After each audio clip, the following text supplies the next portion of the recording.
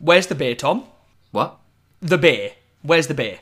I thought you were getting the beer. You what? No beer? You idiot, Tom. You total idiot. That was your job, you complete moron. You cretin. That's what you are. A total and utter cretin. It was a joke, Rob. I was joking. It was a Christmas joke. Oh. I see. Of course I got the beer. It's from Beer 52. I got 8 specially themed beers. There are snacks and even an award-winning magazine for just £5.95 postage. I researched it all online. All I had to do was go to beer52.com/peep. That sounds like a lovely case of beers. I'm sorry I flew off the handle a bit. That wasn't very Christmassy. No, it wasn't. I apologise. So if I wanted to get my own free case of beer, how would I go about doing that? Well, to get your first free case of beers, simply head to beer52.com/peep. You'll get 8 specially themed beers, a couple of snacks, and that award-winning magazine. All you need to do is pay the £5.95 for postage. Brilliant. Cheers. Hi, I'm Sam Bain, and you're listening to Podcast Secrets of the Pharaohs.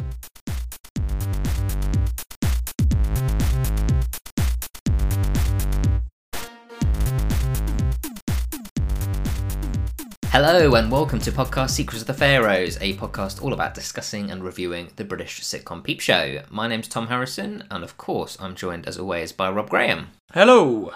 And it's the final countdown now, Rob. We've got 3 episodes to go. How are you doing? Yeah, I'm good. Yeah, it's really weird. I was talking to my wife this morning actually about the fact we were recording this evening, and she was like, how long have you got left of this podcast? And I said, well, we're recording episode 4 of series 9. I said, and there are 2 more episodes after this. She was like, oh blimey, you're nearly done. And I was like, yeah, we're not going to be finishing straight away, don't get too excited.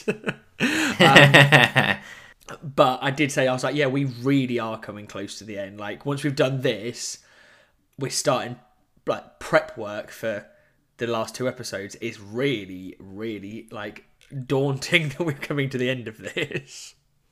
Yeah, it's definitely, when I wrote that down, 3 episodes to go, I thought, geez, like it suddenly became very real. So it's going to be, interesting when we get to the end of this, a little bit surreal. But at the same time, we've got some other stuff going on as well, a few specials we want to do before we kind of wrap up for good. So still exciting times. I'm looking forward to. We've got a few, there's some good episodes, and the finale as well is actually, I think, a very good episode for Peep Show. So I'm looking forward to reviewing that one as well, but not looking forward to it too much, because I know then it's kind of the end of the show and it's kind of traditional format. Yeah, it's weird to think that by October, like the end of October, we'll have finished. Like nearly, like 2 years, 2 years after, no, 3 years after we started. Yeah. But let's not turn this into too much of a a wallowing. We're having a good time. I'm having a good time. Or it's like we are. I mean, I'm not, but should we crack on rather than wallowing in our own self-pity? No, yes, we'll have perhaps, it'll be 3 years very soon in November, so perhaps we'll do a bit of a sort of a retrospective of like our 3rd birthday, perhaps, as we wrap things up for the podcast. But yeah, for now, let's celebrate our lovely patrons, because we've had 2 new ones just today, haven't we?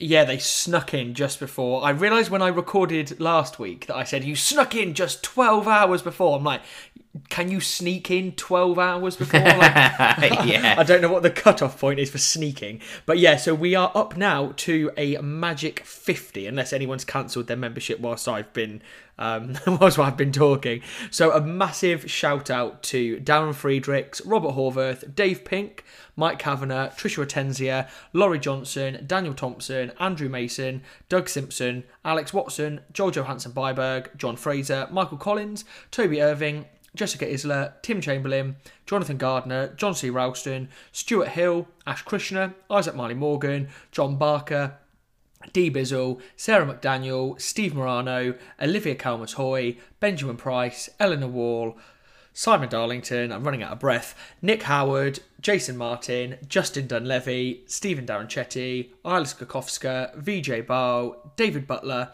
Eric Lenz, Adam Dawn, Rob Craik, Rory Robinson, Caroline Murray, Sean Ronan Smith, Joe Sims, Michael McQueen, Jamie from Up and Running, Gareth Stevens, Drew Allen, Brandon Jackson, and then I believe since our last recording we have also been joined by Rakeen Patel, who is hollering all the way from Texas, and Bence Barto, who has joined just this afternoon.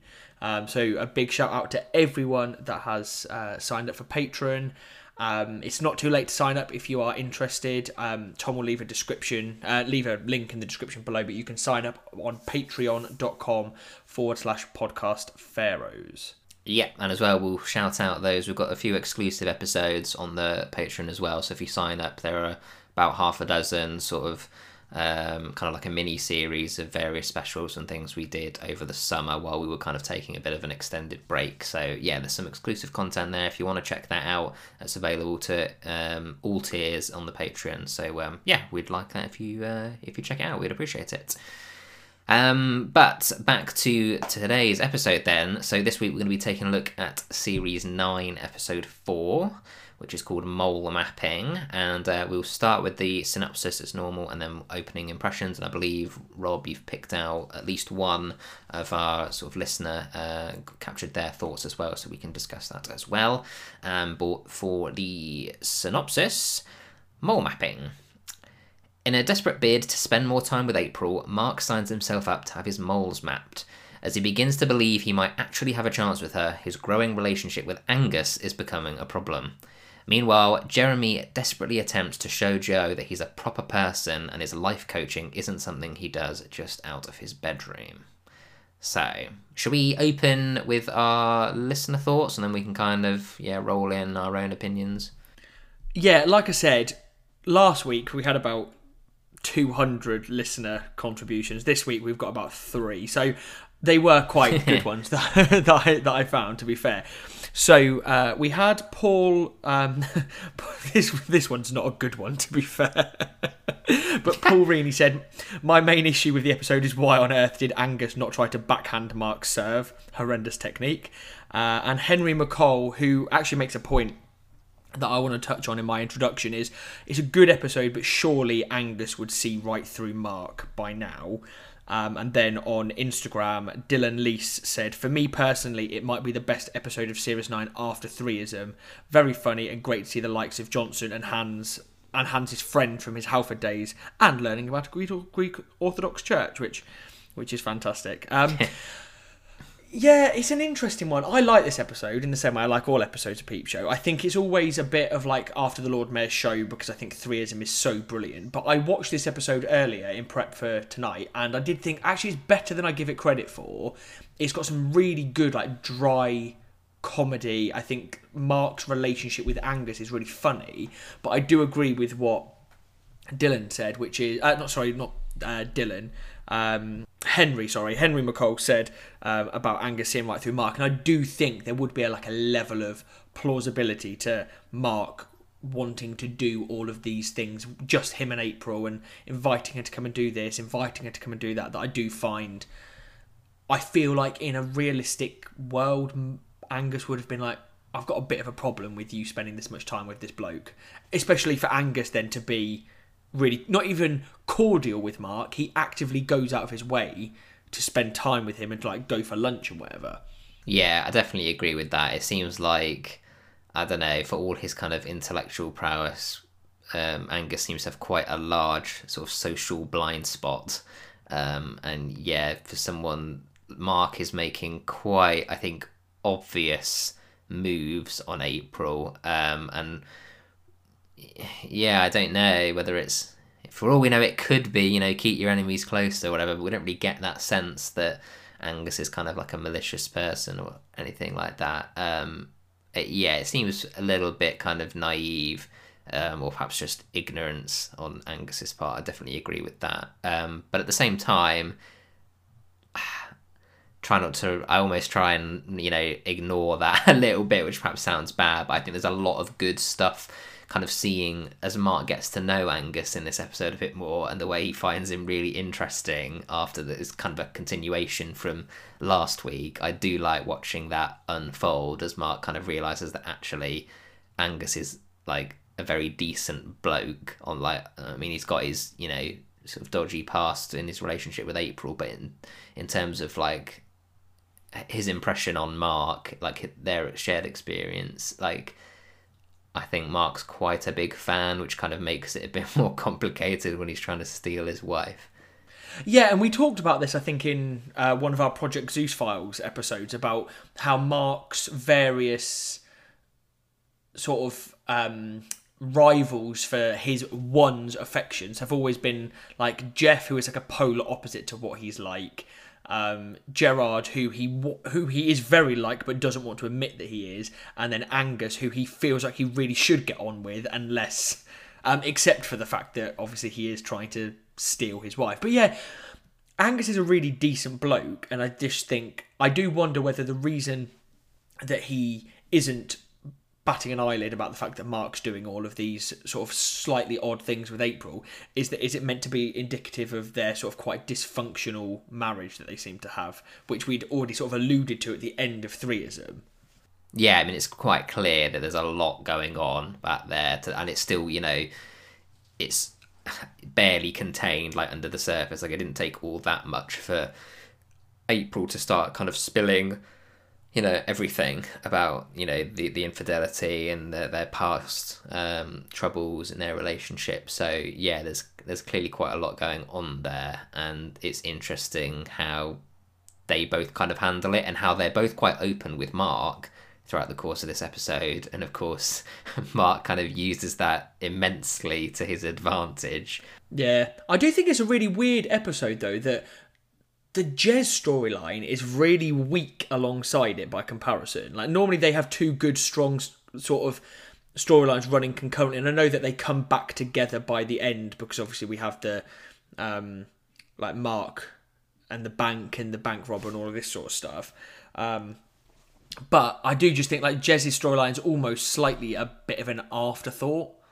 Yeah, I would agree with that. It's definitely, I would say it's significantly weaker than the Mark storyline, but I think sometimes in order to kind of let that storyline breathe, as we're really ramping up focus on, the Mark and April and Angus kind of love triangle, I think they almost had to kind of let Jez take a bit of a back seat, and then, they kind of bring them together towards the end, as they quite often do, which is a nice touch, although a little bit kind of under extreme circumstances. But yeah, I think it's kind of necessary given where they want to take the Mark, April and Angus triangle. Yeah, I take your point.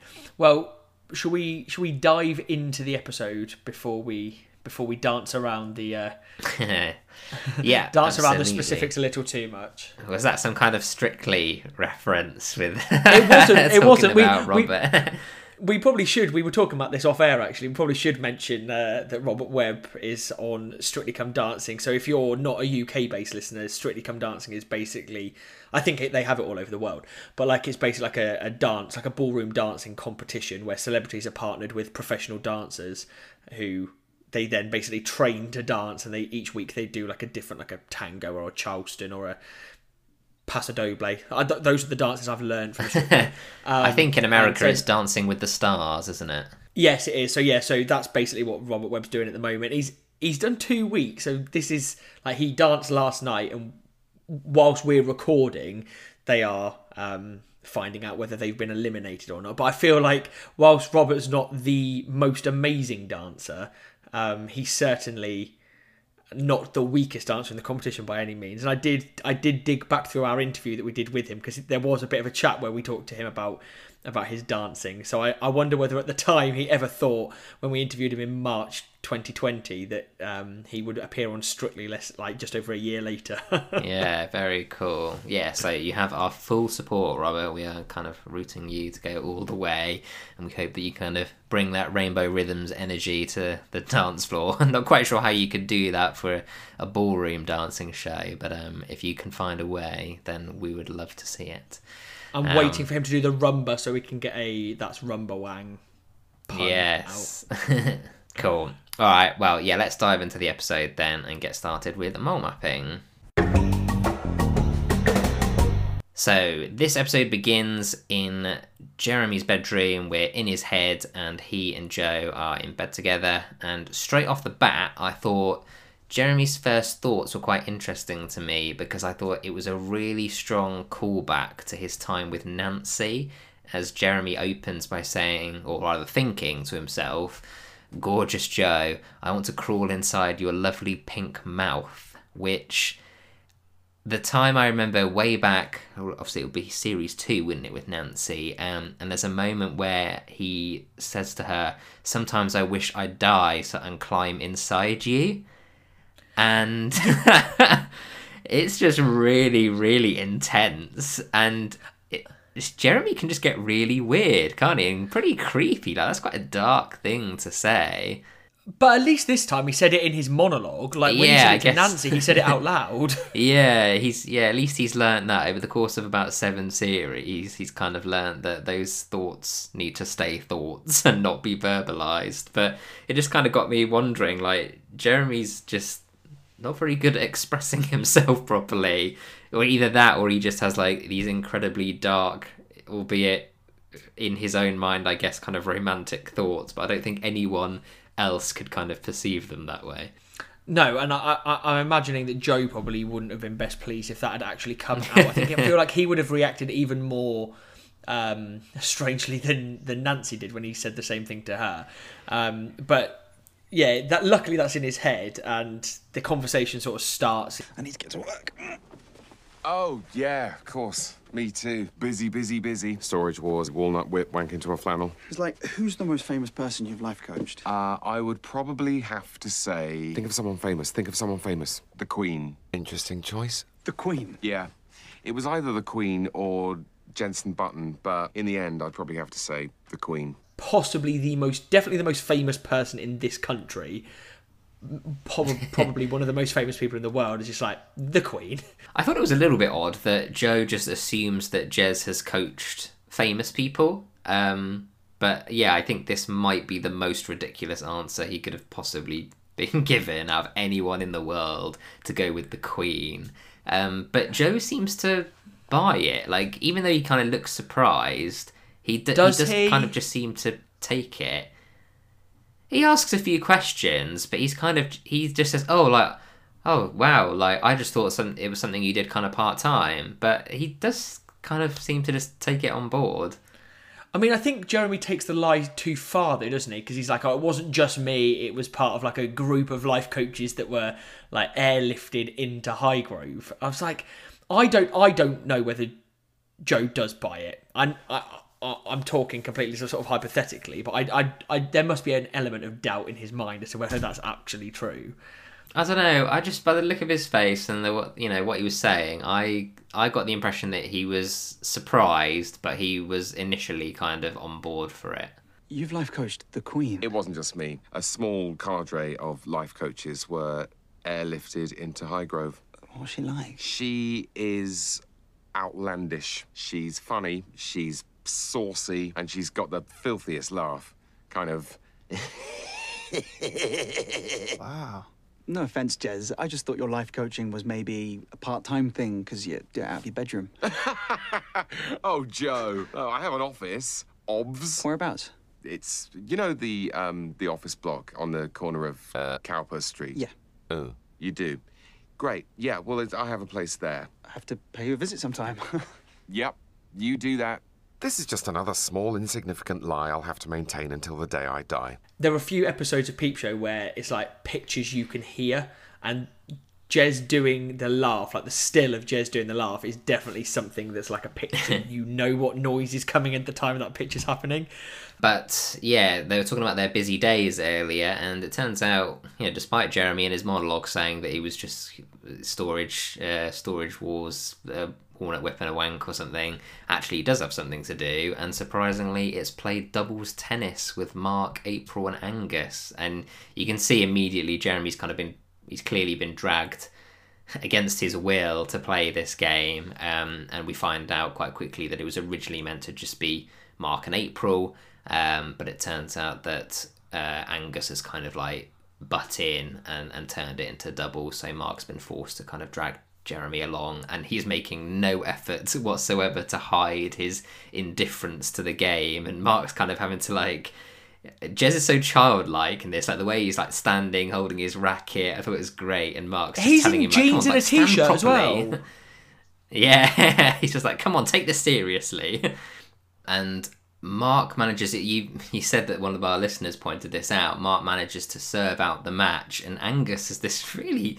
I don't know whether it was Mark being good at tennis or Angus being so like awful to the point of ridiculousness. But I don't know what you thought about Mark playing tennis, because we've kind of commented before about how sort of unathletically inclined he is. Yeah, I was really surprised by how good Mark's first serve was. Like, I think there is an element where Angus, I've just watched the clip again, and he tries to hit it like completely square on. Like, he hasn't...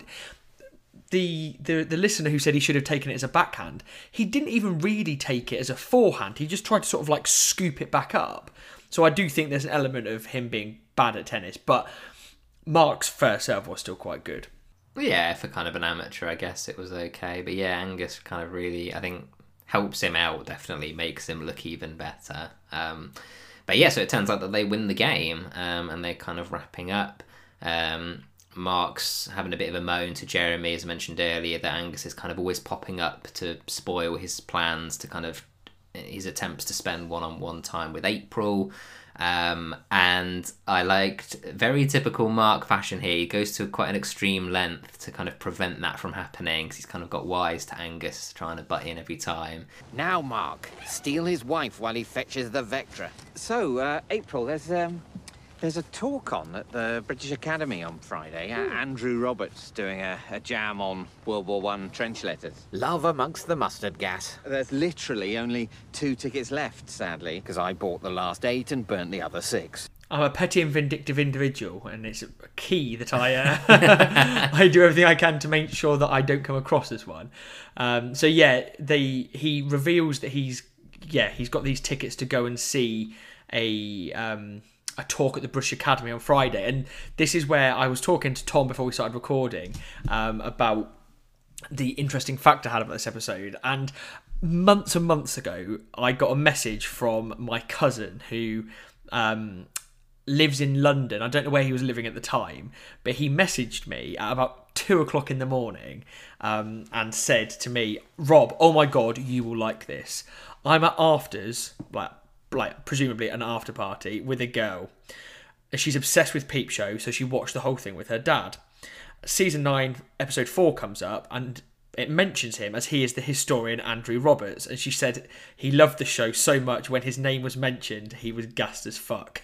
Close to the... Oh yeah, and then he just says like close to the start about that. But like he loved the fact that he was then referenced in a show that he really loved. So presumably he didn't know that it was going to happen, but I've just been waiting for months to share that anecdote on the podcast. Literally, I think like July 17th of July was when my cousin messaged me that, so that's been a long time in the waiting, that message. But yeah, it must be so cool to definitely to get your name dropped. Presumably they didn't ask his permission to do it, but yeah, absolute quality. Yeah, very, very cool to kind of be... Yeah, I suppose actually, if you're a kind of, involved in history and things, actually, it must be quite cool, because quite a lot of historians and, academic writers and things get shout-outs on Peep shows. It must be pretty cool to kind of like... Yeah, especially if you're a fan of the show, to kind of get your name dropped in an episode. So, very cool story as well, that you was it your cousin was with this guy's daughter? Very kind of strange series of events, but very, very cool. Then only took about 3 or 4 months to kind of be able to tell this story. But I remember you telling me that way back when. That was very, very cool. But so Mark says like let's go to this, and April sort of counters him by saying I'm going mole mapping, which Mark sees as an ideal opportunity to get her alone again and take her out on some sort of strange date to go mole mapping.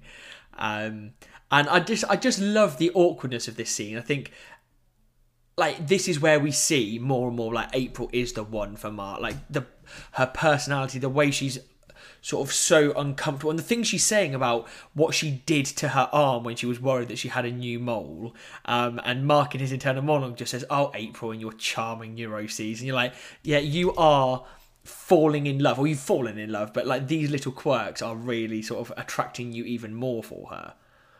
Yeah, you'd think most people would kind of be hearing that and be like more worried than anything, but for Mark it seems to be really endearing, which I think goes a long way to kind of, in the case for April being the one, I think things like this, and they happen quite often, don't they, that kind of just reconfirms our suspicions that these two are probably the ones that are meant to kind of be together. But I thought, April reveals that, not everyone's up for it, because it's like having your genitals photographed. And I thought, like, is it worth it? Because presumably this isn't going to be, a joint appointment with the pair of them kind of stripped naked being photographed and examined for moles because, well, obvious reasons. So he'd be spending very little time with her. And it's like not at all even in the slightest, like, romantic. Like, you talk about, they're both together getting naked and there's a camera involved, but, like, this is, like, the least fun you could possibly have with those, like, ingredients for a date. But also, like, even if they were doing it in the same room, which would be weird, you wouldn't, even if you were a married couple, I can't imagine you would do it in the same room. No. But like, I wouldn't want to. It's just, it's so like the way to take the romance and magic out of a relationship. Well, also like there are for Mark to think like the counterbalance of the fact that if I did do it in the same room as her, I might get to see her naked would surely be offset by the fact that she would have to see him naked as well, which I can't imagine he'd be entirely comfortable with. In that scenario, very harsh not lighting. Not in that scenario, rather than necessarily like in the midst of passion. Yeah, totally. Yeah, I thought it was very weird, like quite an extreme, length to go to spend even like the shortest period of time with. But clearly, he's getting desperate. Angus has been thwarting him at every opportunity. So I guess beggars can't be choosers, and he's going to take what he can get. Yeah, and things aren't going any better for Jeremy, to be fair. He's life coaching, not the Queen this time, not even Jensen Button, but he's life coaching Megan, and this is one of my favourite 5 favourite scenes of this episode. I think the interaction where he's like, "How are you feeling today?" And she's like a piece of shit because you fucked my boyfriend and then you stole my boyfriend. And you're like, what were you hoping to achieve here? You've let her into your flat. Well, yeah, and she's clearly not here for life coaching. She is popping round just to like have a massive go at him, and it's quite clear she's been thinking about what she wants to say because she is just incredibly cutting here. Like, she just gets to the very core of Jeremy's soul. It's just like, it is brutal, and unfortunately he just kind of has to shut up and take it because he's on the clock. And she's incredibly articulate with it as well. She's not just sort of swearing at him and having a go at him. She's just, she starts off by saying, "I fucking hate you, Jeremy," but then she goes off on this whole like rant, which, like you said, does really cut him to the core. Fucking hate you, Jeremy. You are unmanly, and you are basically uninteresting, and you hide behind this mask of like slacker bullshit. Like, the fact you've never done anything with your life is some kind of Gen X lifestyle choice, when really it's just because you're a small, talentless worm. Hunker down, Jeremy. Into the brain bunker. And you don't deserve Joe, because I've been with him. And he fucks like a dinosaur. You fuck like a little child. Like an 8-year-old that's just been told off for sucking its thumb. Okay, that's all we've got time for today. No, it isn't. We've still got 48 minutes left. Unless you don't want me to pay you for the full session. Let's just dive back in, shall we? Back into the cesspool. I'm going to make you cry, Jeremy. I'm going to make you cry delicious tears. And then I'm going to collect those tears in a little silver bowl and I'm going to drink them all up. I love the fact, by the way, that Jeremy at this point doesn't halt it. Like, she's obviously paying him for a life coaching session. At this point, I'm like, no money is worth me sitting, just getting absolutely annihilated by this woman who hates me, who not 24 hours ago, 48 hours ago, I was in bed with. And now she's absolutely ruining every fibre of my being. And he's just basically like, back into the cesspool. And she's like, I'm going to make you cry. I'm going to make you cry delicious tears. And then I'm going to collect those tears in a little silver bowl. And I'm going to drink them all up. And she does this really creepy, like, cat, like, licking the thing. Yeah, it's so dark, isn't it? It really reminded me, you've not watched much South Park, have you? I've probably watched about 3 episodes of South Park in my entire life. Yeah, there's a very famous episode that's called Scott Tenorman Must Die, and there's a fantastic scene that in that episode that really reminded me, this scene in Peep Show really reminded me, because there's a moment where Cartman I won't go into the whole plot, but he kind of makes another kid cry, and he's like licking the kid's face so he can drink their tears in this like really, really dark moment. It's like horrific, the things that Cartman does to make this kid cry. And it just, I don't know, watching Megan's face, just like, she's like miming it out, isn't she? Like cupping her hands and then, doing that kind of licking like an animal. It's just so, so dark, but it's brilliant.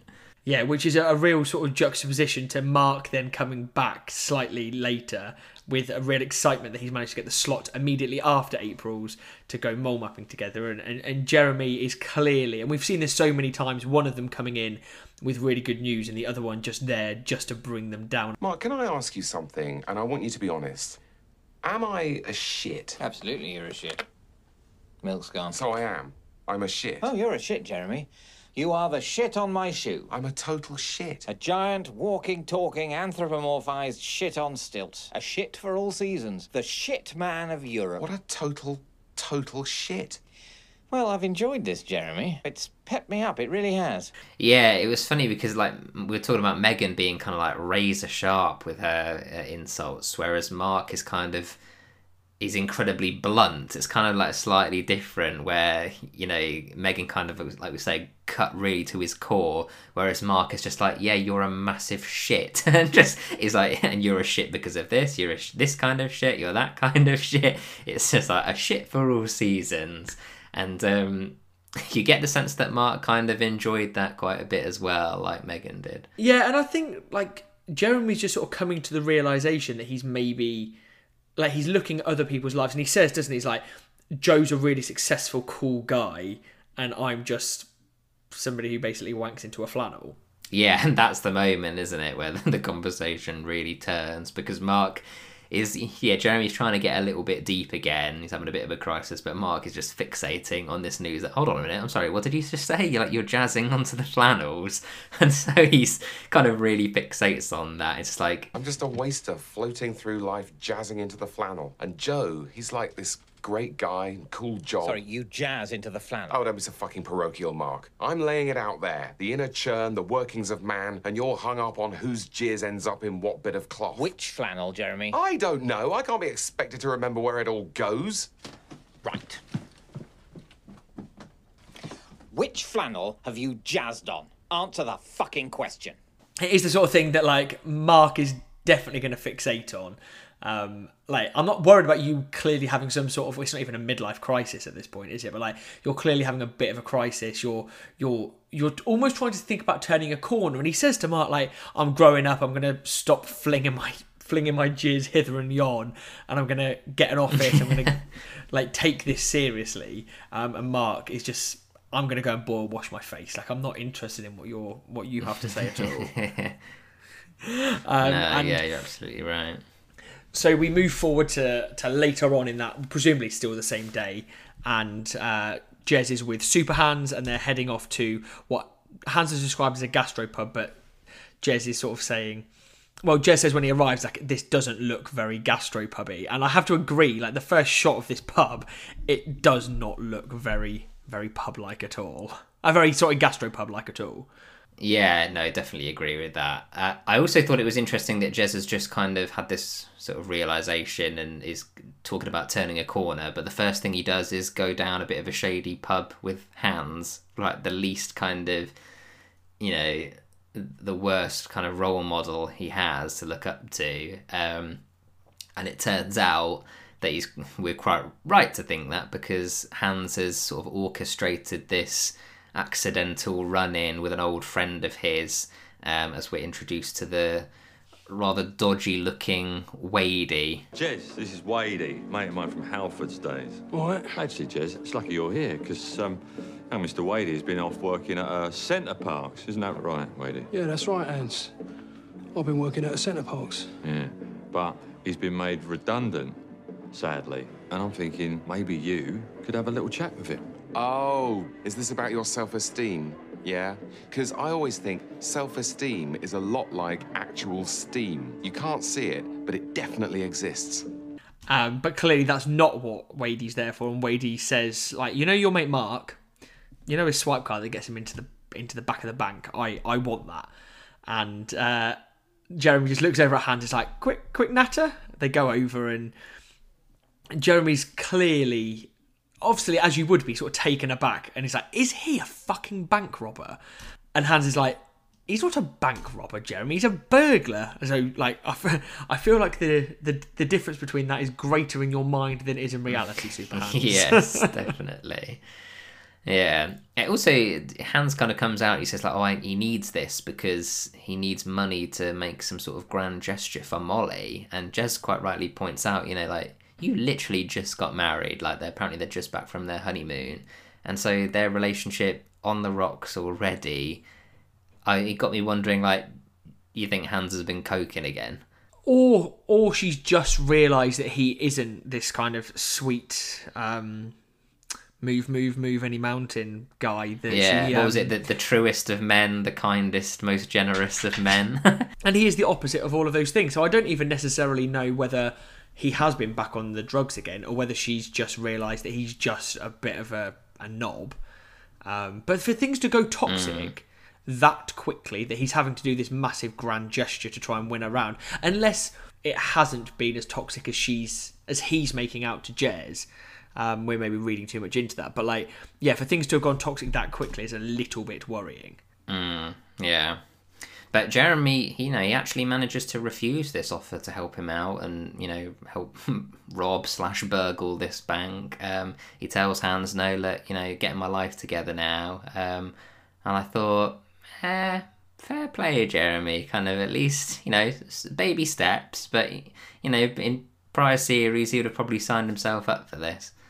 Yeah, I do wonder, though, whether... Because Hans initially says, I'm going to compensate you with 5 figures. And I'm like, 5 figures could be anything up to, like, £99,000. So, like, Jeremy would definitely have done it if Hans had offered him, like, 10 grand. Absolutely no shadow of a doubt. But then when he's like, it's 5 figures total, 3 figures actual, I'm like, you're not going to risk all of that for, like, the most it could be is £999.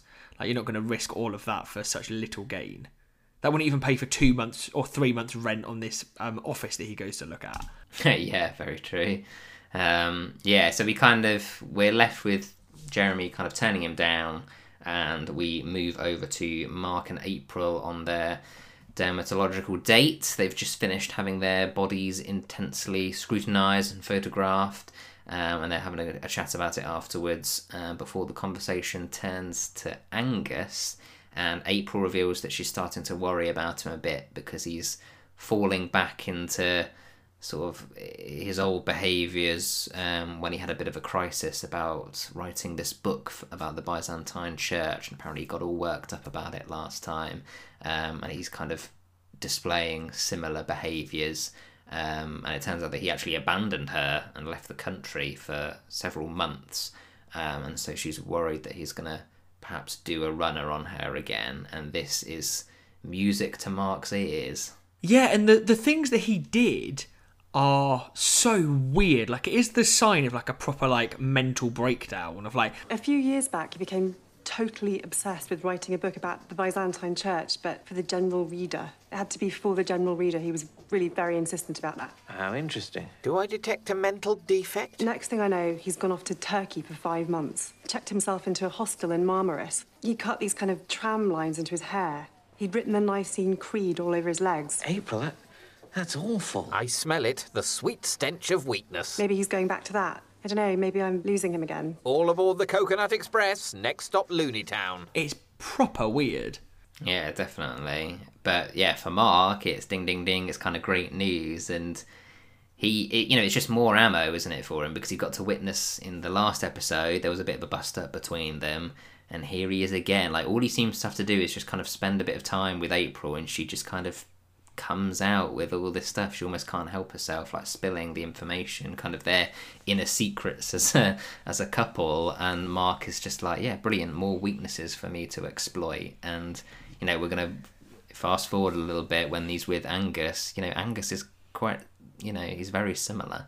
It's very clever, I think, how Mark, and we'll touch on this as we go through, but like, it's very clever how Mark just exploits these weaknesses. It's very calculated, and we've seen him do it with other things before, where he's used things that people have told him. Like, he does it with Gerard, doesn't he? Where he tells Dobby that Gerard's been masturbating over her Corfu pictures, even though it was him. Like, he's used a moment of weakness against somebody else. He's very clever when it comes to that.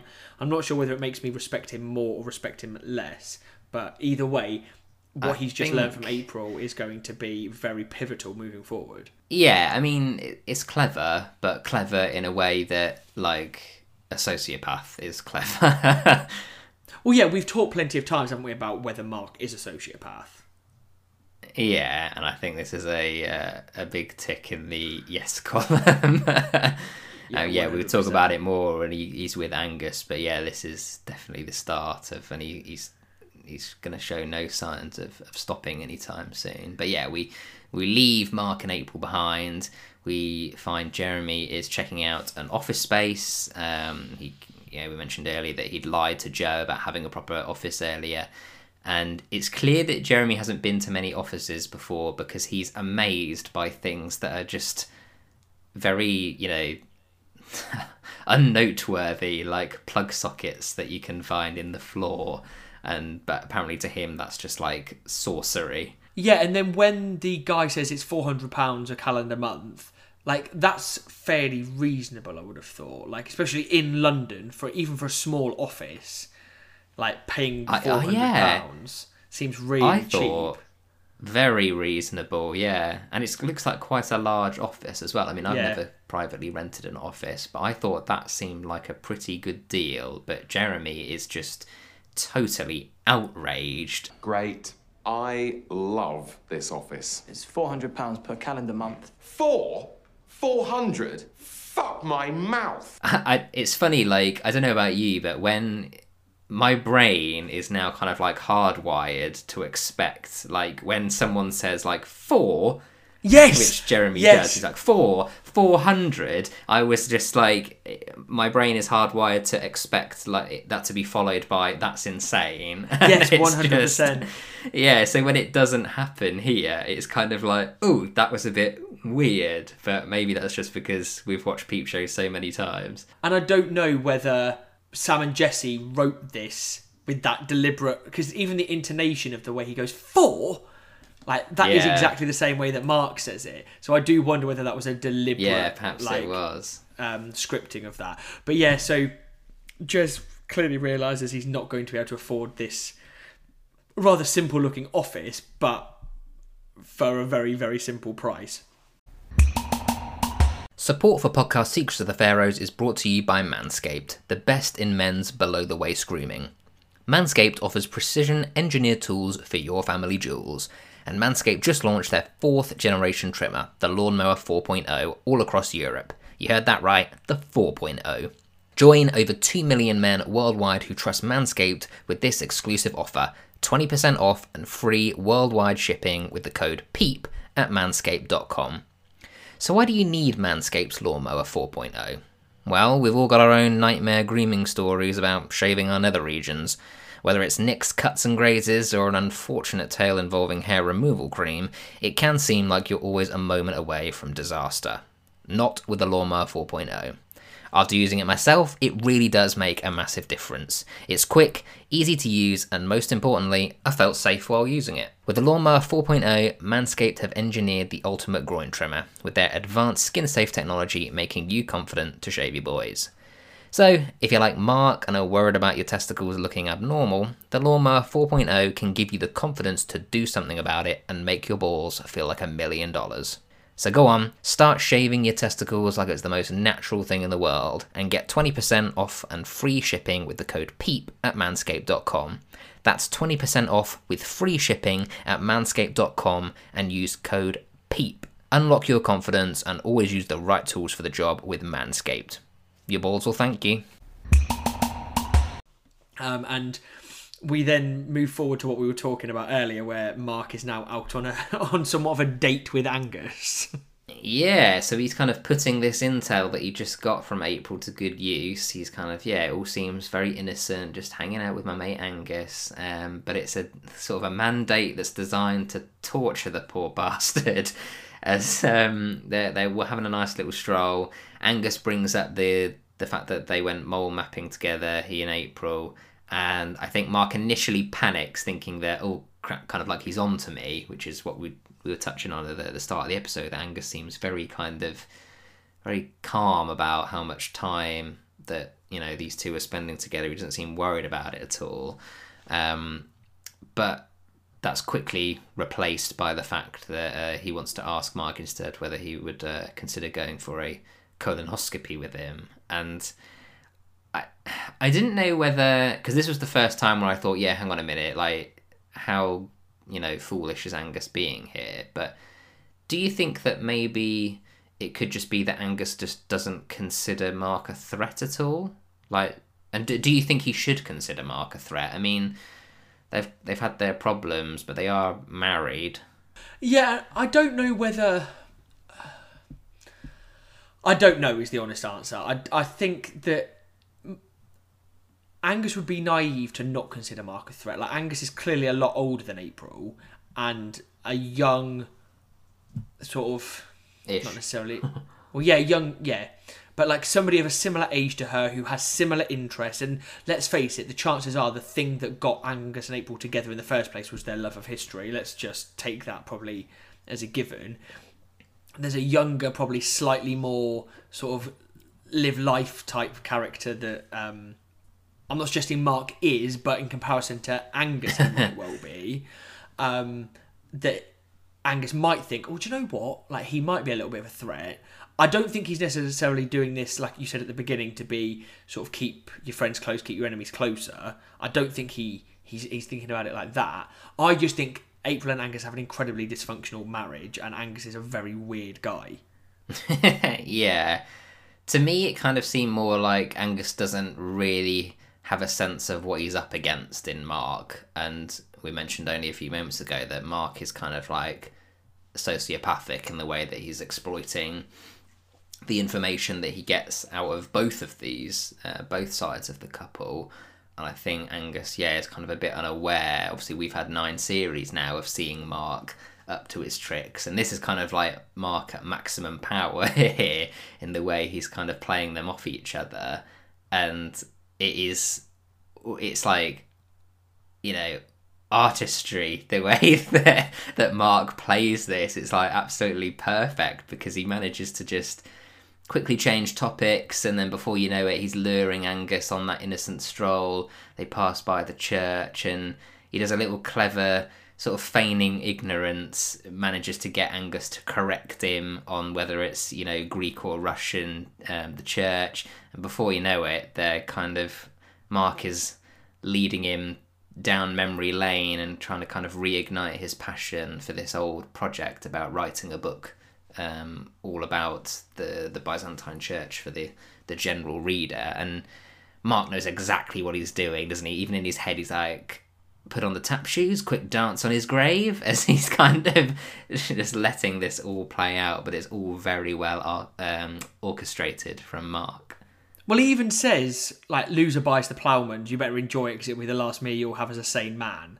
Like, he knows how easy it is, like, just literally by saying to him at the outside, oh, I think that's a Russian Orthodox church, isn't it? Knowing full well that that's just the kryptonite to Angus, and that he's going to just fall back into this deep, like, dive that he went on last time. And this is, again, like, although it's not one of my favourite episodes, this does have some really cracking scenes in it. And the scene inside the church is another one of my favourites. Yeah, and I think this is where part of the struggle comes in for Mark, because even though, you know, he's playing this kind of a very, you know, well played out game, but at the same time, his kind of admiration for Angus kind of keeps getting in the way a little bit, doesn't it? Yeah, and he says, doesn't he? He's like, mustn't, like, words along the effect of, I mustn't get sucked in. Like, this is genuinely interesting.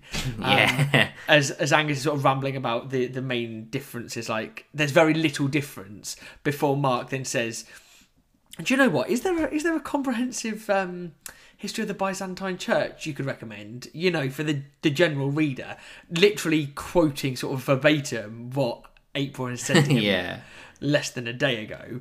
And it's absolutely fantastic how quickly Angus...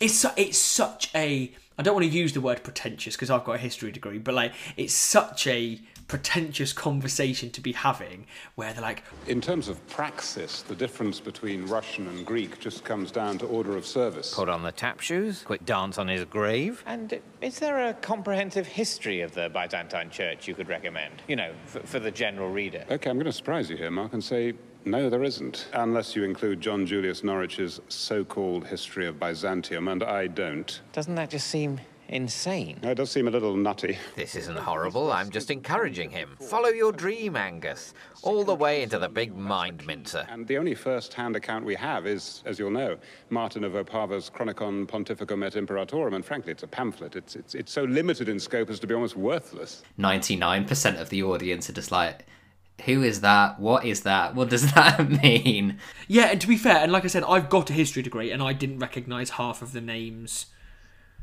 that he was talking about. I don't think I recognised any of them. No, but for Mark, it's almost like, yeah, this is actually really, really interesting. Hold on a minute, I'm kind of getting lost, and I need to go back to my plan of trying to steal your wife.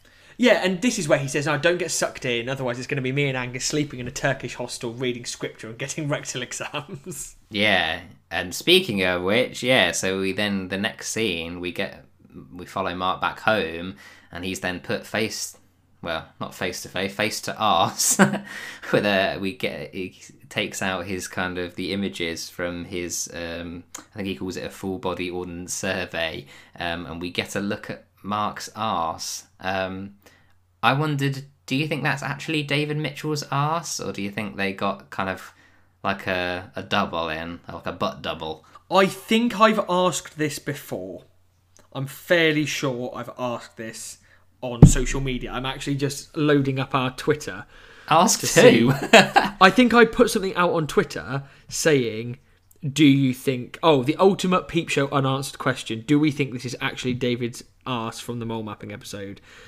Someone said the one question you should have asked in the interview you did with him. Yeah, damn. Someone just tagged Victoria Coren Mitchell. And then it turns out I tweeted David Mitchell in response to it, just saying, David, is this your bum? Which, unsurprisingly, he did not reply to.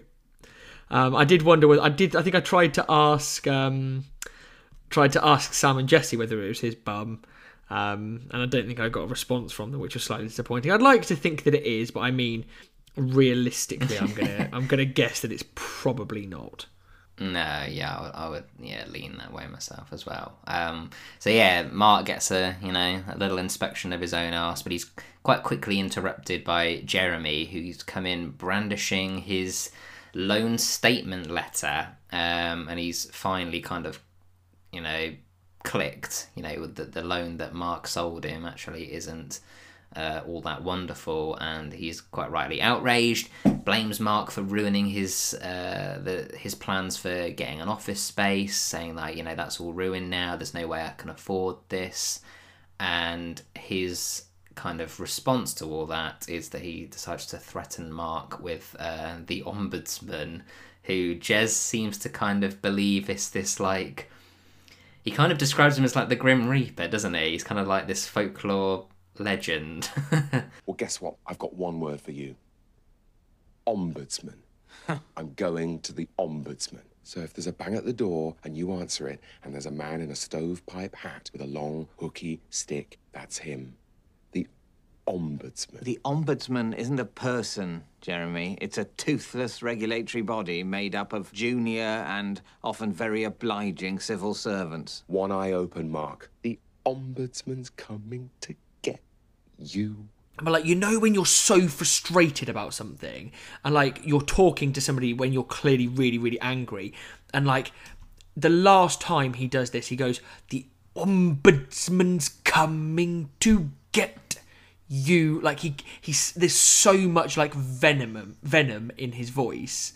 Like, he could not be saying it, like, any more viciously. Whilst Mark is like, you do realise it's not a person. It is just like a toothless regulatory organisation made up of junior and obliging civil servants. And Jeremy's just not listening.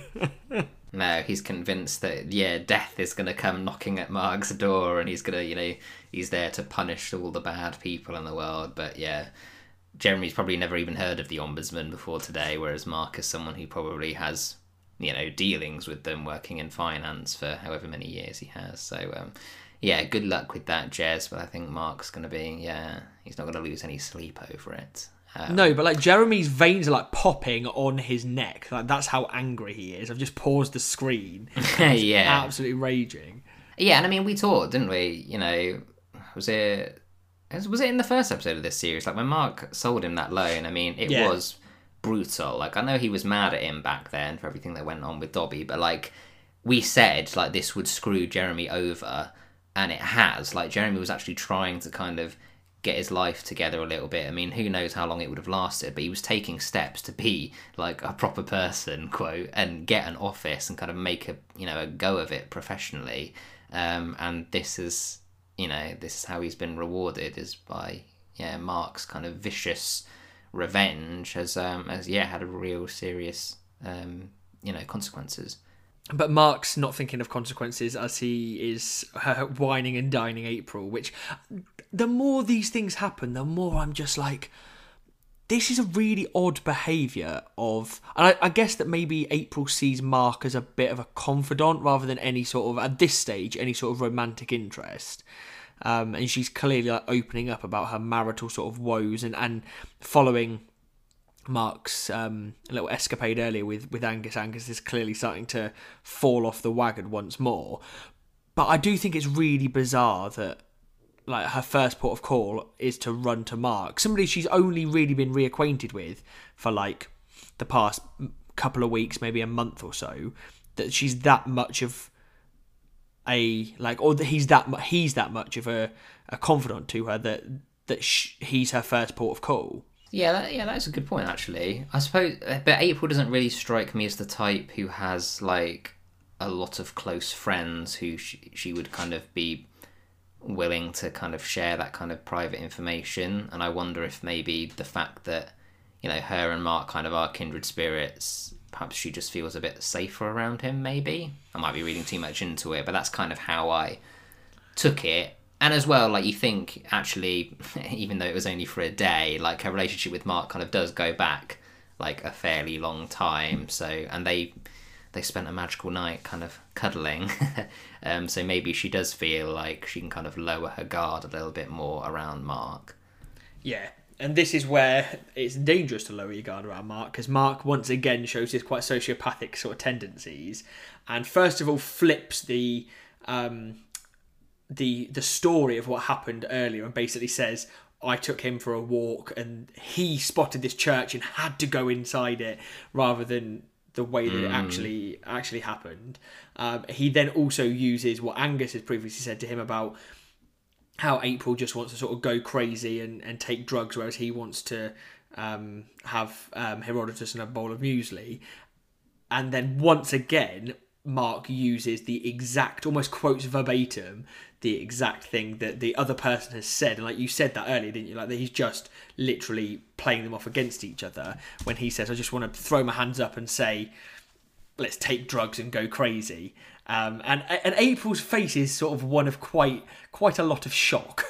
Yeah, and I mean, Mark is expert, isn't he? How he's kind of playing them off each other. Every little bit that he's, of information he's getting, he's putting to great use. And yeah, before we know it, it's kind of like everything that, Angus does to annoy you. Like, I'm the complete opposite. And so, yeah, I'm all about kind of throwing my hands up in the air and let's take drugs and go crazy. I thought it was quite a nice, or maybe nice is the wrong word, but kind of a neat, kind of like tied it together nicely, a good callback to, we're presuming the coke that they're taking. Mark does mention it's from Hans's stag, but this is presumably the stash that Jez took and went to plant on Jerry. I just thought that was quite a very tidy explanation as to like why there would be Class A drugs in the flat that Mark could use. I had forgotten about that. I'd also forgotten that the drugs... I'd never even picked up on the fact that the drugs that Jez had were ones that would have come from Hans that he then planted on Jerry. I just presumed Jez had coke on him. No, yeah, I thought it was very kind of nicely tied together. Almost kind of, like 4 episodes. This coke has kind of made its way around where it's conveniently in the... Mark has access to it just when he needs it. So yeah, I thought that was very kind of tidily done, because those things, it would be totally bizarre for Mark to suddenly have access to coke, but yeah, it's kind of fallen in his lap. But one thing I did want to touch on is when Mark takes this coke, he becomes like a totally different person, doesn't he? And I know that we presume that Mark's never taken coke before. He faked the E-tab, didn't he? He did smoke a bit of weed at the flat party. But it just got me thinking that, we've never seen him do something quite like this. Like taking coke is, Mark's very anti-drugs, thinks it's all ridiculous. But he's using it again. He's kind of altering his personality, isn't he, for the woman that he's chasing after. And I just thought that was interesting. You probably wouldn't expect April to be that sort of person that would want to, throw their hands up, take drugs and go crazy. But just like Sophie, just like Dobby, Mark actually seems to have kind of a bit of a type, doesn't he, of like drug users with a heart of gold. It's a bit weird, but I was a bit worried that Mark was kind of changing who he was to kind of appease April. Yeah, sort of the one person that we've always said he doesn't really need to... And he said it about Dobby, but like he's basically alluded to the fact he doesn't really need to alter his personality around her at all. So yeah, the fact that he's having to snort drugs, which he has made 8 series or 8.5 series worth of points of saying, I don't agree with drugs, to then sort of kowtow to it quite easily is a little bit disappointing, but maybe is a reflection of how he truly feels about April, and actually we should reward that rather than and be happy that he's willing to do that to make the woman of his dreams happy. There is a moment where April does admit that she hasn't taken drugs since uni, so perhaps this, Angus said, sometimes she's like, let's take drugs and go crazy. Clearly she's never actually followed through on that while she's been with Angus. So perhaps Mark's actually a little bit foolish to kind of, use that intel. But I guess he can't really complain too much because it works, doesn't it? It does the job. I feel completely normal.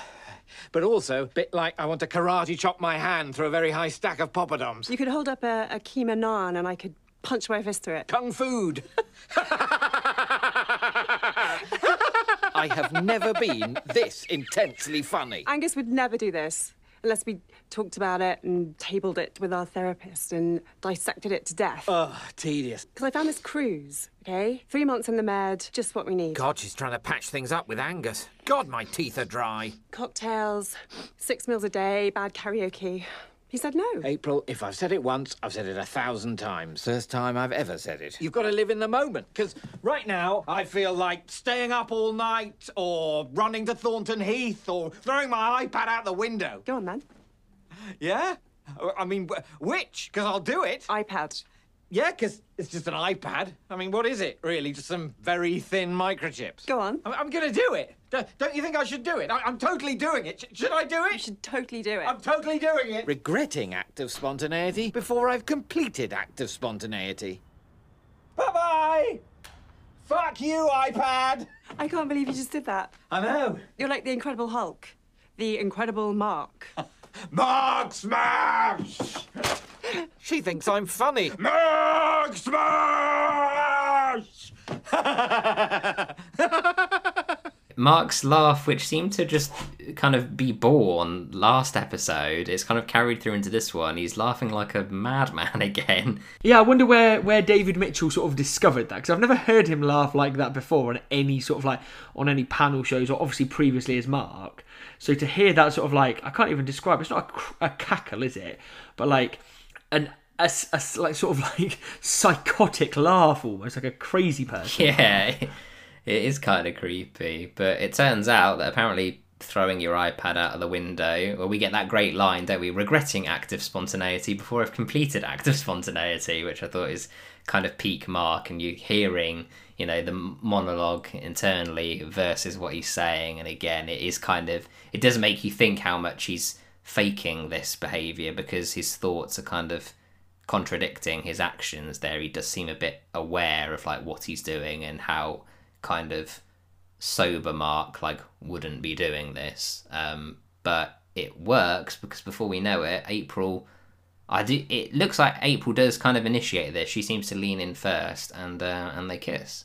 Yeah, definitely. And again, I slowed this down earlier when I was watching it. She definitely is the one who sort of leans in. Yeah, no, I got that impression as well. It does seem like she kind of goes into it, and I think realising what she's done, she kind of quite quickly, you know, makes her excuses and heads out. But for Mark, it's kind of like, I don't think he would have really expected to kind of get that far, but he's kind of living in dreamland now, and he's being rewarded for all his sociopathic kind of game playing, isn't he? So yeah, well done, Mark, I guess, in a kind of horrible way. But we arrive the next day, presumably, and after seeing his dreams of getting the office kind of obliterated, Jeremy has decided, you know what, screw it, I'm going to help out Hans and Wadey, and he offers to give them Mark's bank card so he can perform the robbery.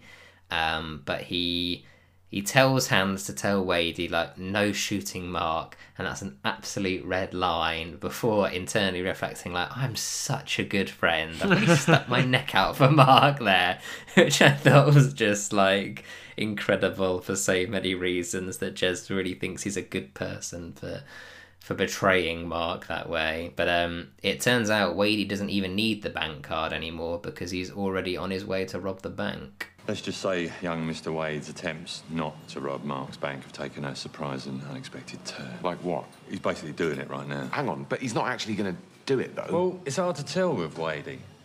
Don't get me wrong, he's a teddy bear, but he's a violent teddy bear. You said he was harmless. Well, he's more than one thing, Jeremy. He's harmless, he's deadly.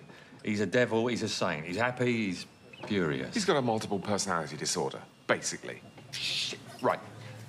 Text Pubman, tell him not to shoot Mark. I've got to warn him.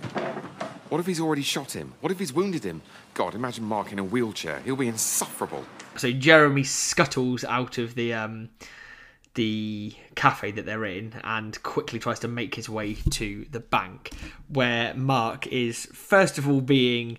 I love this sort of scene where Jerry, who obviously we didn't see in the last episode, but makes his return here, as he just walks over to Mark's desk and just knocks like his papers off the side of his desk. Yeah, there's a wonderfully kind of bitchy oops as he does it, smiling before he kind of walks off. Yeah, it's nice to see Jerry again. It's a shame we don't actually see that much of Jerry. but he plays his part well. As Angus arrives at the bank, he wants to ask Mark for a loan so that he and April can go on the cruise that we didn't touch on this. April did mention that she wanted to go on a cruise with Angus to kind of, patch things up. Clearly Angus is now on board about it because he wants the loan to pay for it. And as we know, Mark is, he probably perhaps saw that this cruise was an obstacle he would have to overcome, and it turns out he can have a real impact on whether this goes ahead, because he's the guy that he's coming to for the money, and so obviously decides to try and foil those plans by telling him that his credit score is, quote, sub-Grecian. I need a loan. 5K. I think I'm losing April, and she wants this cruise. I don't know, I feel like if we go away together, that might fix everything. Sure it might. Well, let me just enter your details into the system. Look at me. I'm entering his details into the system. Telephone, sunglasses, smiley face, crucifix, and enter. Oh, Angus, your credit rating is, frankly, sub-Grecian. But I have mortgage statements. Mate, I'm sorry, it's a no. Three-way spite feast. No commission for me, no cruise for April, no marriage for Angus. Nobody's happy, but in a way, Mark kind of likes it that way, doesn't he? He kind of gets his weird, sick pleasure out of everyone being miserable. It's kind of him all over, isn't it? Well, he just says, and it tastes great. Yeah. That's kind of what he lives for. So yeah, the final nail in Mark's coffin, having seen Angus and Jeremy now walks in and just says, I need 5 quite intense minutes with you right now, and reveals to Mark there's a very slim possibility that a bank robber is heading into the bank right now, which obviously Mark sort of looks around as Jeremy said, act normal, and Jeremy reveals the details of this terrible plan that's going to be happening. And I love the fact that Jeremy says, it's all right because I told Hans to tell him no shooting Mark. Yeah, really stuck his neck out for him, didn't he? Yeah, which obviously, despite telling him that apparently he's not going to shoot Mark, Mark's not interested in that. He wants to kind of... He tries to find the panic button, doesn't he, under his desk, but he can't do so. And he's stressing that, why can't you find the panic button when you're panicking? So instead, he and Jeremy just decide to kind of abandon the scene, don't they? They leave poor Angus behind. And although Mark seemed, he kind of expressed a little bit of worry about leaving him there, but not so worried to kind of do anything about it. And I wondered whether there was kind of any part of Mark's brain that hoped Angus got shot. I don't know whether Mark is that sociopathic. I think he wishes ill upon Angus, but I don't think he wishes death upon him. No, I don't think he would go as far as actively wishing it, but I would definitely think it crossed his mind about whether that would be a good thing before then go, oh yeah, probably, I shouldn't wish that, but maybe get shot in the arm or something that would kind of, you'd need to go to hospital for a little while. Nothing too serious, but kind of got him out of the way for a bit so he could spend more time with April. I think that would be very Mark. But they don't go too far away when they do leave the bank. They don't initially go to the coffee shop. They just stand outside the bank, and it's only when Jeremy then looks in and he sees Wadey there in the queue that he says, right, we need to get out of here. He's quite obviously going to shoot everyone. Yeah, so they head to this nearby cafe, don't they? They kind of just leave everyone behind, not seeming to care whether there's a massacre or not. Instead, they decide to order some food. But while they're doing so, we get a call from Joe, who we haven't seen since the start of the episode. But he has been busy visiting Jeremy's, quote, office. But apparently nobody knows who he is, which causes Jeremy to kind of panic and come up with this quite painful lie about the fact that the Queen needed me, and he asks Mark to do a Prince Philip, which initially Mark goes to do and then just realizes I'm not doing a Prince Philip, and Jez has to sort of be like, oh no, he's famously flighty, and this is where his lie sort of comes crumbling down with you're not really a Highgrove, are you? And Jeremy, rather than just being no, fair enough, he continues the lie, and Joe hangs up. Yeah, clearly unimpressed. But out of nowhere, we get Johnson arriving, which is always a pleasure. Mark? What the hell are you doing over here? Oh, hi, Alan. Just on a quick coffee run. Oh, really? Hanging out with your little buddy. Playing conkers with your little chum. Get back to work. What about my coffee? I'll bring it. Exit, Mark.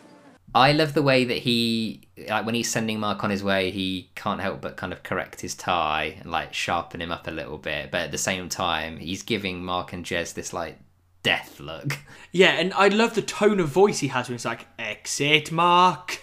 Like, he's just like, get on your bike and go. And I always enjoy, ever since the big Susan Johnson sort of fling, the disdain for which Johnson holds Mark. No, doesn't hold Mark in, holds Jeremy in, sorry. And just looks over at Jeremy with like, you're still a pathetic shit on my shoe. And it's great to see Johnson. I thought it was a bit of a shame that it's literally like the last minute of the episode, which I thought was a little bit strange. And like he's only in it for, 30 seconds maybe? It did make me wonder whether there was a deleted scene that he was perhaps originally in more of this episode. I did a little bit of searching, but unfortunately I couldn't find one. I thought it was a little bit weird that he was in it for, such a short period, but, all the same, it's great to see Johnson, and he still, in that 30 seconds, managed to make me laugh more than once. Yeah, and the other bit that really made me laugh at the end of this scene is as Johnson disappears, Mark and Jez start to walk towards the exit, and then Jez is like,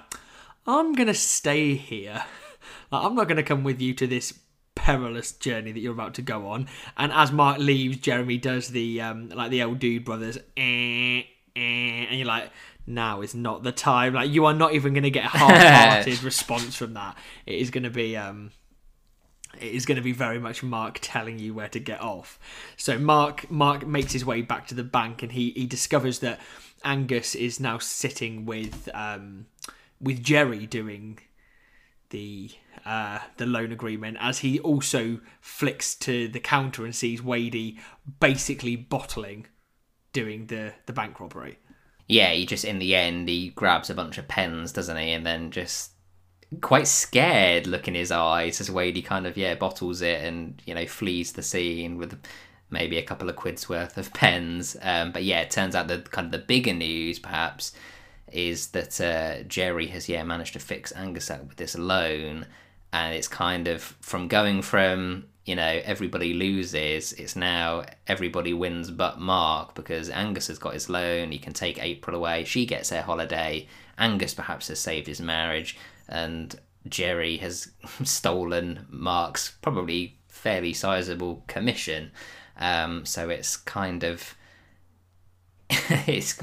Mark is in the worst situation of them all, and he kind of casually casts his mind back to thinking, you know what, maybe I do want this place to get shot up. Like, where is it? I want my shooting. And you're like, yeah, this is not how we envisaged this episode ending for you, Mark.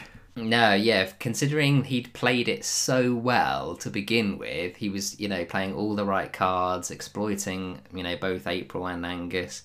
We were pretty impressed, albeit, how dark it was.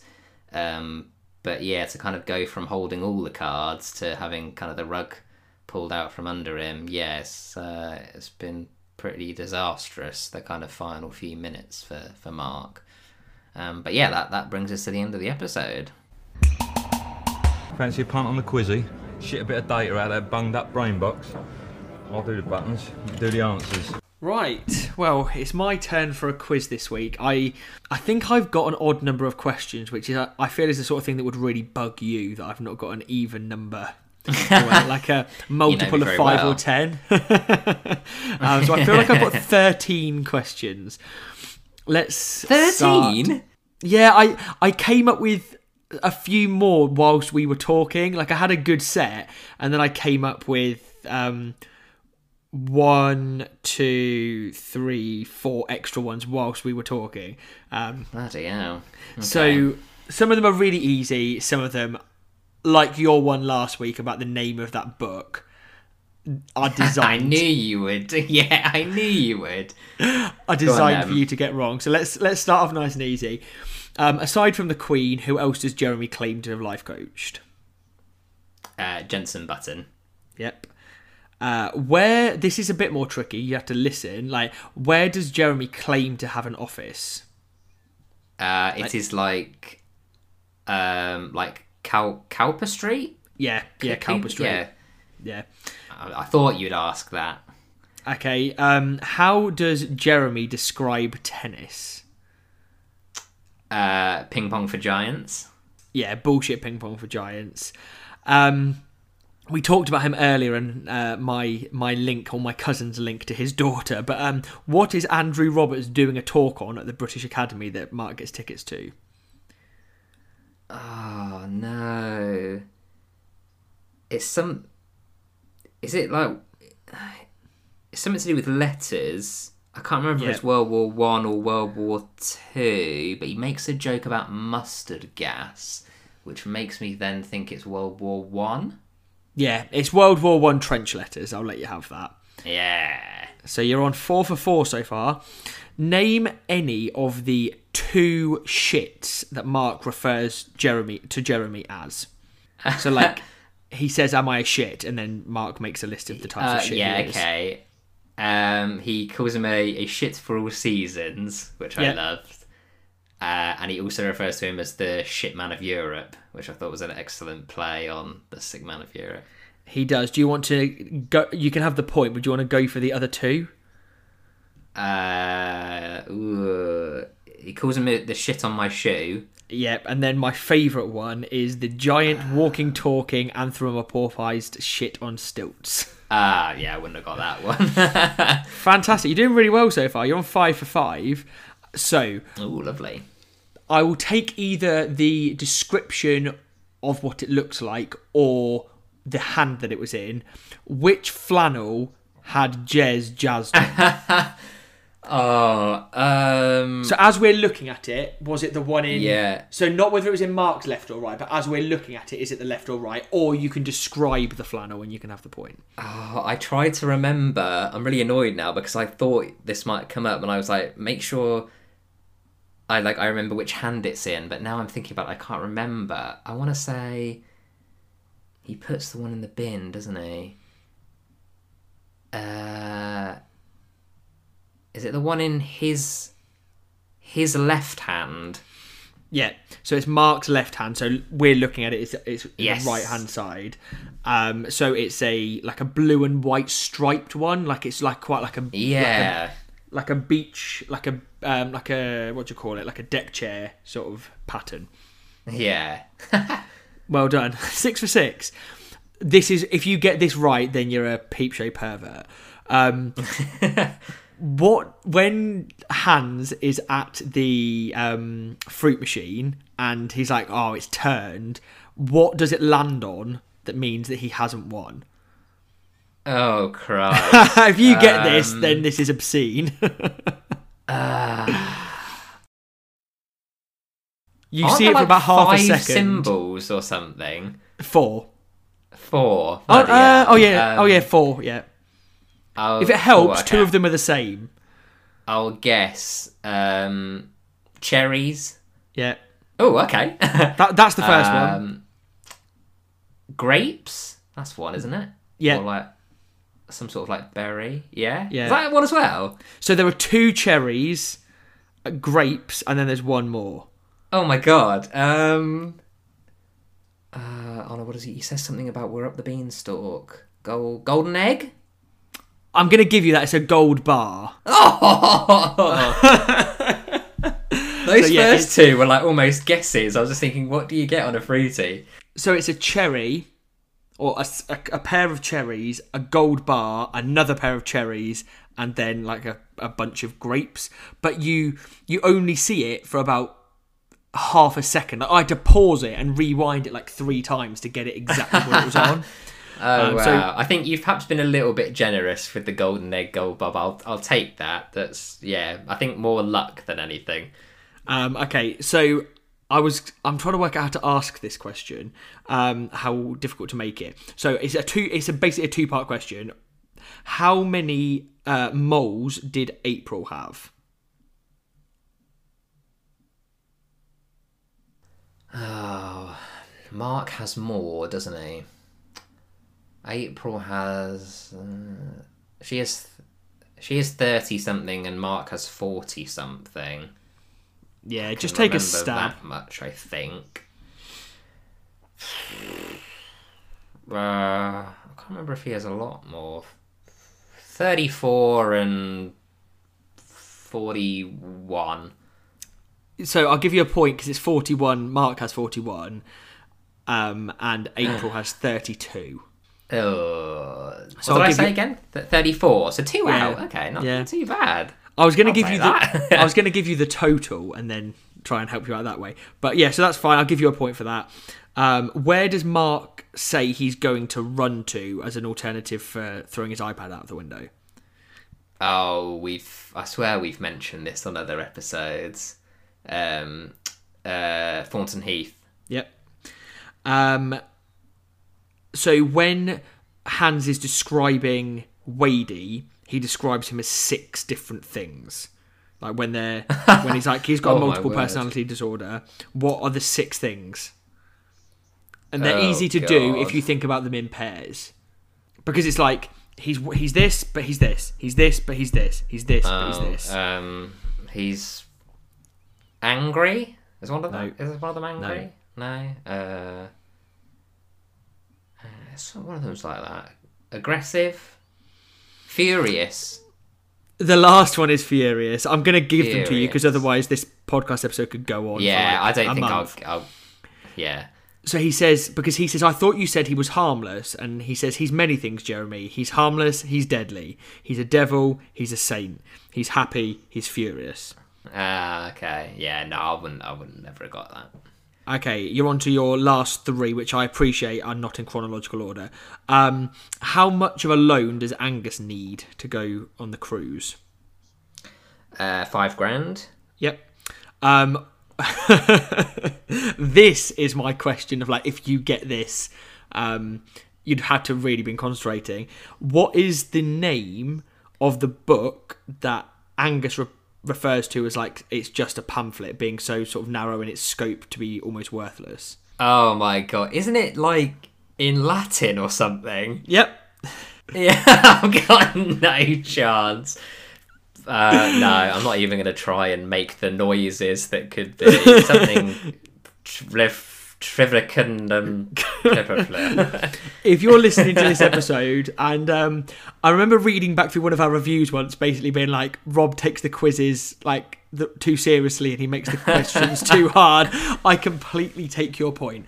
The answer is Martin of Opava's Chronica Pontificum et Impetorium. Yeah, what I said.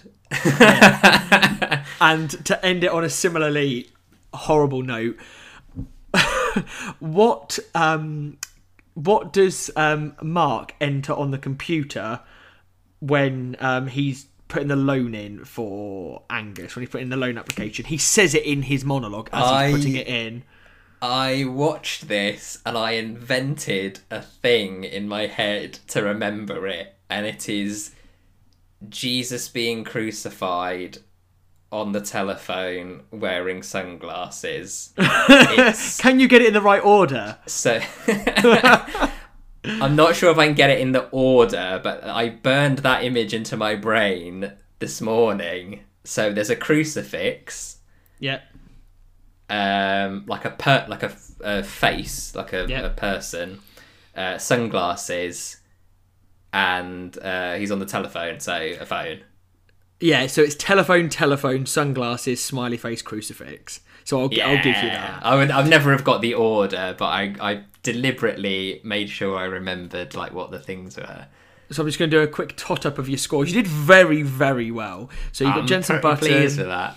You got Jensen Button, you got Cowper Street, you got Ping Pong for Giants, which I want to touch on just before we finish. You got the World War I letters, so you got 4, the Shit Man of Europe 5, the Flannel 6, the Fruit Machine 7, Thornton Heath 8, the Loan 9, and then that 10. So 10 out of... Oh, and you got half of the mole mapping one, so you got 10 out of like 10.5 out of like 14. Yeah, I'll take that. I mean, a fair bit of luck in there, guessing the the Fruity Machine results and the. What did I get? I got one of the mole. I got Mark's moles somehow.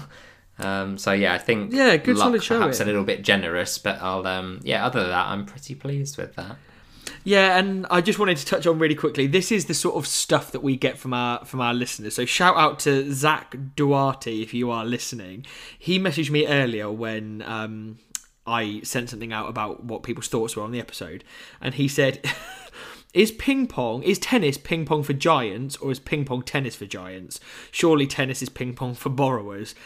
And if a giant played tennis, wouldn't it be ping pong? And if a borrower played ping pong, wouldn't it be tennis? And I was like, no, surely, because tennis balls would be massive for a borrower. And he just sent me a reply saying, the meme of Mark saying, you have to admit it's interesting. So this is the sort of level of interaction that we get on our Instagram and Twitter accounts. So thank you for all of the people that send us these messages. It does keep me entertained on a Sunday afternoon to reply to this. And I did message him and say, I'm probably going to read this out word for word on the podcast. And he hopefully we can settle it once for all. So if you have got a thought on this, then please don't bother letting us know, because I don't particularly don't particularly care. But if you disagree with what Zach's saying or disagree with what I'm saying, then please please do get in touch. My email address is Tom Harrison. Well, speaking of how they can get in touch, do you want to run them through how they can? Yeah, so if you do want to follow Zach's suit and contact us on Instagram, then you can find us just by searching for Podcast Secrets of the Pharaohs. On Facebook, just by searching for Podcast Secrets of the Pharaohs. There's a bit of a theme going on here.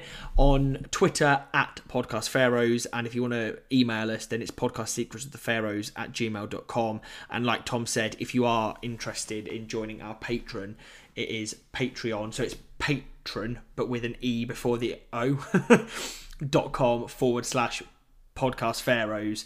And yeah, there's plenty of extra content on there. And I'm hoping that we might get a couple of bits out on there towards the end of this series, just to give our patrons one sort of final hurrah before the podcast starts to sort of run down. Yeah, definitely. Yeah, there's a few little extra things that I've had in mind that I wouldn't mind doing as sort of short, kind of shorter episodes that perhaps we could do as Patreon exclusive. So yeah, if you're interested, I'll put the link in the description so you don't have to remember that website, so you can find it there. And as I mentioned at the top of the episode, we've got a number of Patreon exclusive episodes out already, probably about half a dozen or so. So it's almost like another series on there. So do check those out if you haven't already. And if you are interested in, or if you've got any thoughts on any episodes that we could do, like obviously we said at the beginning of the episode, we've only got 2 episodes left after this of the actual show, but we don't want to just sort of cut it at that point. We've got some specials that we want to do. I've got potentially one sort of a special episode where we might be able to pull in a guest to take part in it, and we've got a couple of other things in the pipeline. But if you think, do you know what, it'd be really good to talk about this particular theme, then let us know, because then we can sort of divide stuff up between being a patron Project Zeus Files exclusive and stuff that we want to put on sort of the main podcast. Yeah, absolutely. Yeah, so welcome any of those ideas. Let us know what you think. But I think that brings us to the end of the episode then, doesn't it? So you can join us next week. Penultimate Peep Show episode 5 of Series 9, which is called Kid Cave. And we're going to get to see Sophie for the first time, isn't it? In Series 9, we'll be seeing Sophie, I think. Yeah, we didn't see her very much in Series 8. No, yeah, so that will be nice to see her back. So yeah, tune in next week to see that. Other than that, thank you very much for listening. If you've reached this far, as always, please do leave a review if you're on Apple Podcasts or wherever. If there's a review option available, please do, because that helps the show out massively. I did notice though that we've been. Our podcast is now bigger on Spotify than it is on Apple. Oh, really? Yeah, we've overtaken the Spotify percentage of our listeners is now getting on for half of our listeners, and then Apple's about the other 40% of the rest of it. Oh, very cool. Well, yeah, if you're on Apple, please do leave us a review. I don't think you can do reviews on Spotify, can you? No. If you can, then great, but I'm not a huge Spotify user. But yeah, no worries if not. But those reviews, they do really help us out, because particularly in the Apple charts, it kind of helps like bump us up, so we get, you know, more visibility for the show. So yeah, that's always greatly appreciated. If not, yeah, feel free to send us a message as well. Rob shouted out all the socials and stuff. But I think, yeah, we come to the very end now. So any final thoughts, Rob, before we dash? No, I almost don't want to record the last couple of episodes.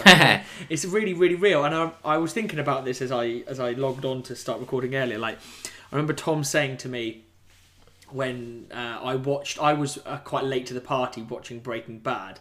And I remember Tom saying to me before we started, or before I got into the last series, Tom said to me, like, you want the last 3 episodes to be watched back to back.